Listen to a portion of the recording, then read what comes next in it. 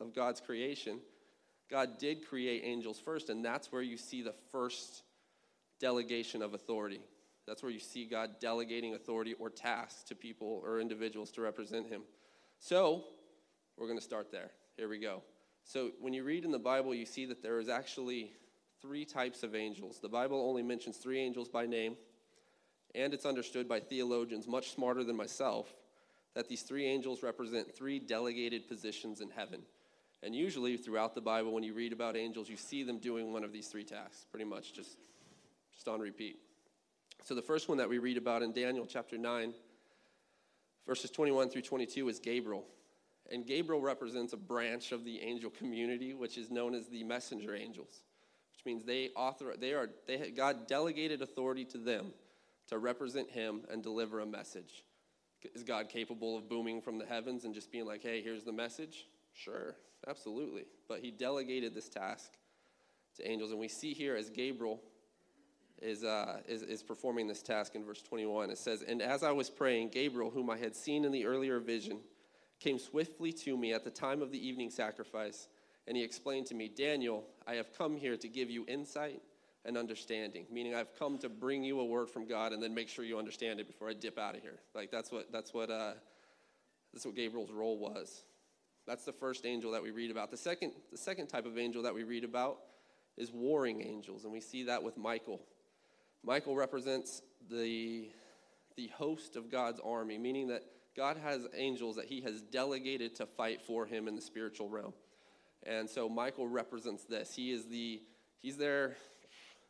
When Michael shows up, it's going to go down. Usually every time you read about him, it's time to roll. He's not here to deliver a message. He's here to war. And so all throughout the Old Testament, you see instances where God has delegated his authority. Is God all-powerful? Yes. Could he have handled situations? Sure. But he delegated this authority to these angelic beings to fight on his behalf. And 2 Kings gives us a great example of that, as Elisha and his servant are surrounded by a physical army. They're surrounded by a physical army, and you can see that the servant is starting to stress out because all he sees is a physical army after him. And Elisha prays and says, God, I ask that you open his eyes. So he opens his eyes, and he looks up. And what does he see? He sees a host of angels surrounding him with chariots of fire, meaning they weren't coming for a message, they were coming to fight. Like there was warring angels. And God delegated that authority off. And then the third type of angel that we hear about is the worshiping angels. And these angels exist to worship God. And of course, the most popular, infamous one that we read about is Lucifer. And the Bible does specifically mention him by name, because it seems like he was given the most authority out of all of these different angels. So God delegates authority. Did God know that the authority would turn into a bad thing? I believe he did, but he still delegates authority and lets individuals make their choices. And he started this with angels before he ever even created humanity. But the Bible tells us that Lucifer was a little bit different. He had a little bit more authority, and that he was the angel that covered and guarded the glory of God. So that was his job. He was guarding the glory of God. And it was all fine and good until he decided that the authority that God delegated to him, just wasn't quite enough. He wanted more power. He wanted more authority than what God had originally given him. And Ezekiel chapter 28, verses 13 through 17, tells us a little bit about the gifts and the authority given to Lucifer. It says, you were in Eden. It's talking about Lucifer, the worshiping angel. At least he was supposed to. You were in Eden, the garden of God. Your clothing was adorned with every precious stone, red carnelian, pale green peridot, white moonstone, blue-green beryl, onyx, green jasper. Oh, this is a good one. Blue lapis lazuli. Sounds like a pasta dish. Turquoise and emerald. All beautifully crafted for you and set in the finest gold. They were given to you on the day you were created. I ordained and anointed you as the mighty angelic guardian. You had access to the holy mountain of God, and you walked among the stones of fire. You were blameless in all you did from the day you were created until the day evil was found in you. Your rich commerce led you to violence, and you sinned. So I banished you in disgrace from the mountain of God. I expelled you, O mighty guardian, from the place among your stones of fire. Your heart was filled with pride because of your beauty. Your wisdom was corrupt by your love of splendor. so I threw you to the ground. So there's a saying in the business world, power corrupts, right? Meaning that with authority, a lot of time, if a person is not true and good in their heart, comes a desire for more authority. And you might think that that started with your coworker who got a title and is just like the worst. But it didn't. This concept didn't even start with humanity. It started with the very first time God delegated authority. And he gave it off, and Lucifer instantly was like, yeah, this is great, but dude was standing in the mountain of God. I don't even know what the stones of fire are, but he's hanging out up there, and it wasn't enough for him. And it shows this instance that when authority is delegated, God doesn't just strike somebody down. He kind of allows that to play out when we make our choices with it. It didn't work out for Lucifer. Revelation chapter 12, verses 7 through 9 introduces us again to Michael, who when he shows up is just here to fight. It says, and there was a war in heaven. Michael and his angels fought against the dragon, and the dragon fought with his angels and prevailed not. Neither was this place found any more in heaven. And the great dragon was cast out, that old serpent called the devil, and Satan, which deceiveth the whole world. Everybody say the whole world. Was cast out onto the earth, and his angels were cast out with him. Take that. You're out of here. Yes, the good guys won. But wait, where was he cast out to? Oh, man, he's cast out to earth. That's where we're at, right? So it's like, it's cool, but man, that's also inconvenient. Because the authority that God delegated to Lucifer, he removed him from heaven, but he didn't remove his authority. He didn't remove his gifts. He didn't remove the things that he created him to be. And which is, you see those working still in the world just with sin as opposed to what they were created to be. And so now we see Satan referred to differently in 2 Corinthians chapter 4, verse 4. Now he's referred to as the god of this world. And it says that he blinds the minds of them which believe not, lest the light of the glorious gospel of Christ, who is the image of God, should shine unto them. So the same influence and authority that Lucifer caused 1/3 of the angels to sin and fall down to the earth, he now is turning his focus on humanity. And so we started at Genesis 1:1, which in the beginning God created the heaven and the earth. So now we're caught up. We're on the earth. Here comes these fallen angels, Lucifer with all of his bad intentions. But we see God creating Adam. And he gives Adam again, for the second time, he delegates authority. And he delegates it to Adam, and he says, hey, here's what I need you to do. I need you to rule over the earth and subdue it. No problem. Let's do it. Starts naming animals. He's having a relationship with God. And then, we know the story, right? The old serpent comes up, tempts them, just like he tempts everybody. They fall into sin, and now we have a situation on earth where the earth is plagued with sin. Romans chapter 5, verse 12 says it like this, wherefore as by one man sin entered into the world, and death by sin, so death passed upon all men, for that all have sinned. So now on earth we see there's an overarching authority. It's an authority that was misused from the beginning, but now it covers all of humanity. Satan and his authority to influence leads to sin. Sin leads to death, and death culminates in the finality of the grave. Not a cool story, but the reality is we were all born under this authority on this earth. All of us were. Psalms chapter 51, verse 5 says it like this, I was shapen in iniquity, and in sin did my mother conceive me. Now as the story of humanity becomes intertwined with the story of God's angels, we see the struggle of humanity against the absolute authority of sin and death on the earth. And you know what? It did not go well. It actually got so bad that God repented that he ever made man and wiped out everything that was living with the flood, with the exception of Noah, his family, and just a few animals. Like, it got that bad on earth. The authority of sin was just rampant. And so when we pick up later in the New Testament, we see that Noah survives with his family, but we don't read anywhere where God took away the authority of sin. He never took it away. It still exists. So fast forward a few years later, humanity again is under this overarching authority of death and the grave and sin and separated from God. And God looks down and he says, hey, I'm going to send something to humanity. And he sends down what's called the law in the Old Testament. And the law did one thing. It was able to point to sin. So it didn't have authority over sin, but it was at least able to point to it.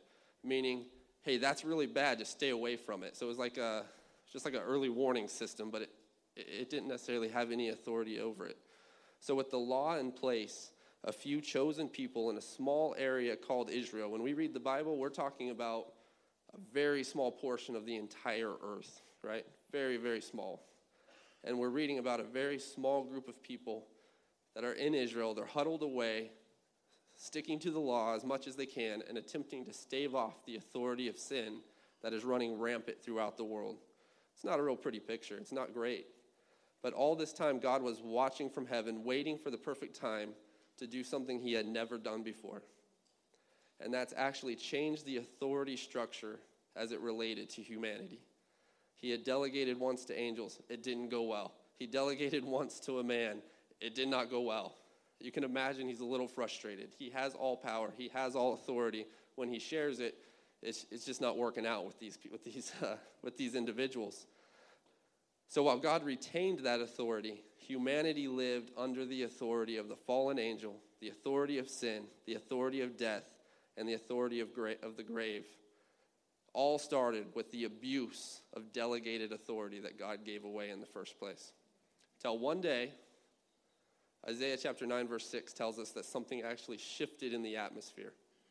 And Isaiah 9:6, a lot of you are familiar with this, tells us about a time when a child is born into the earth who is not born into sin. It says that unto us a son is given.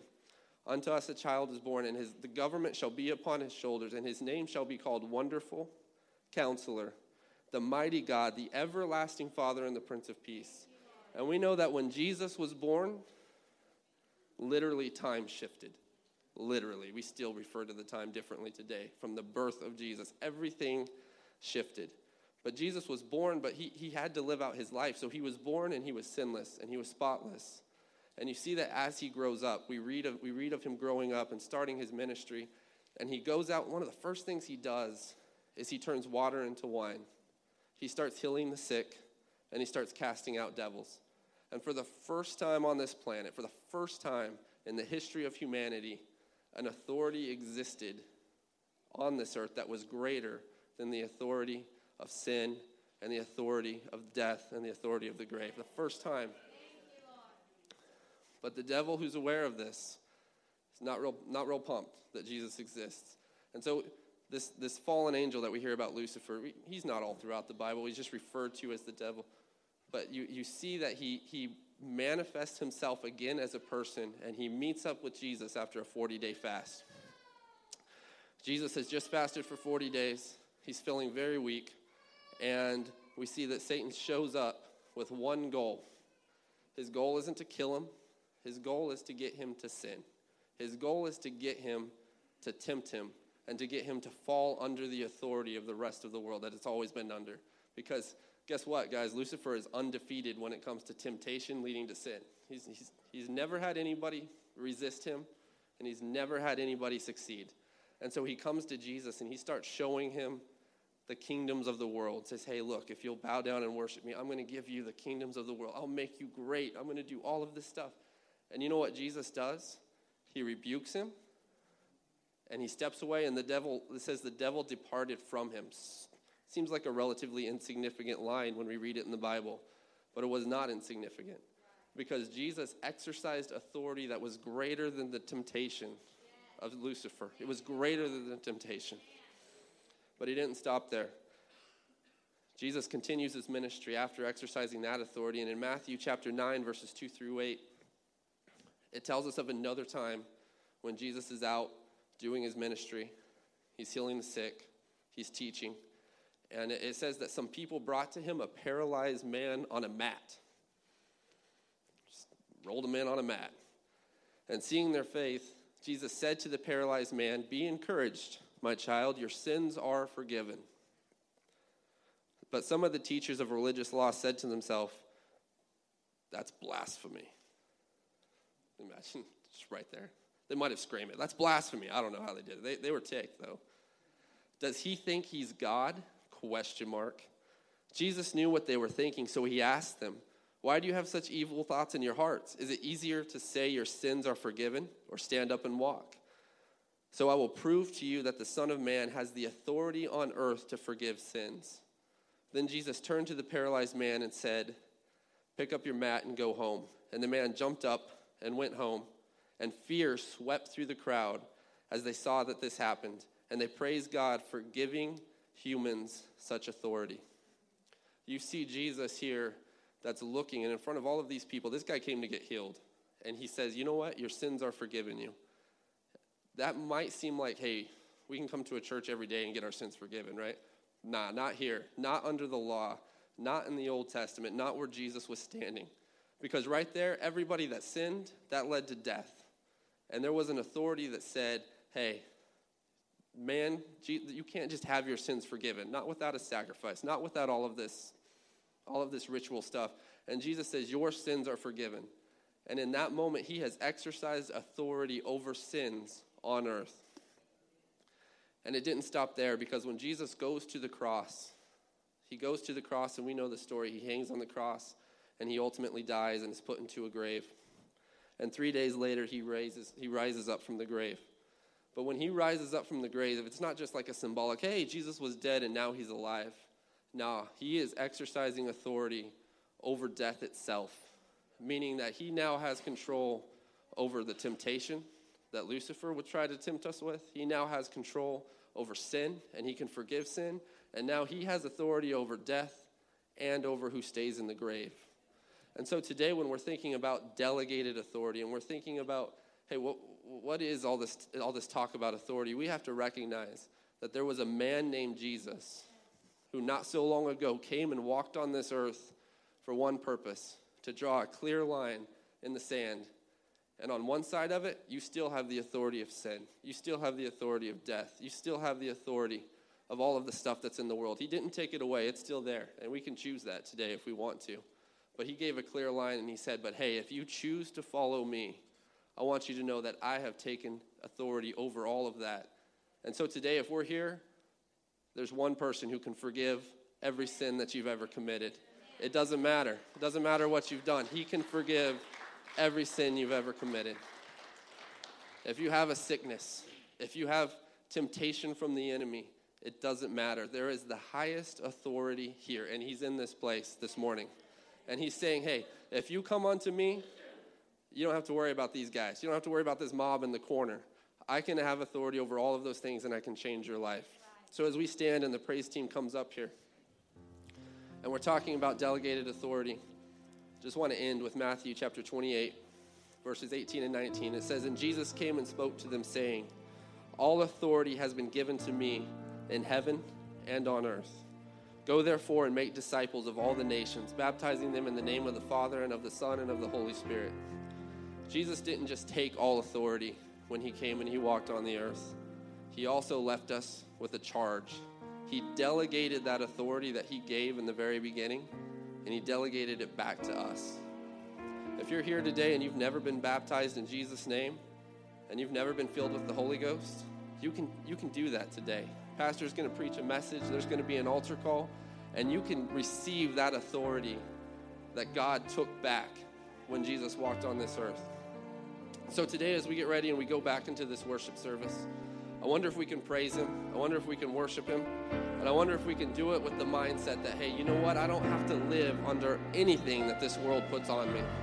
I don't have to live under the weight of sin. I don't have to live under the guilt of yesterday. But I'm going to get a hold of Jesus. And I know that he's capable of forgiving me. Amen. Let's praise him. Thank you, Jesus.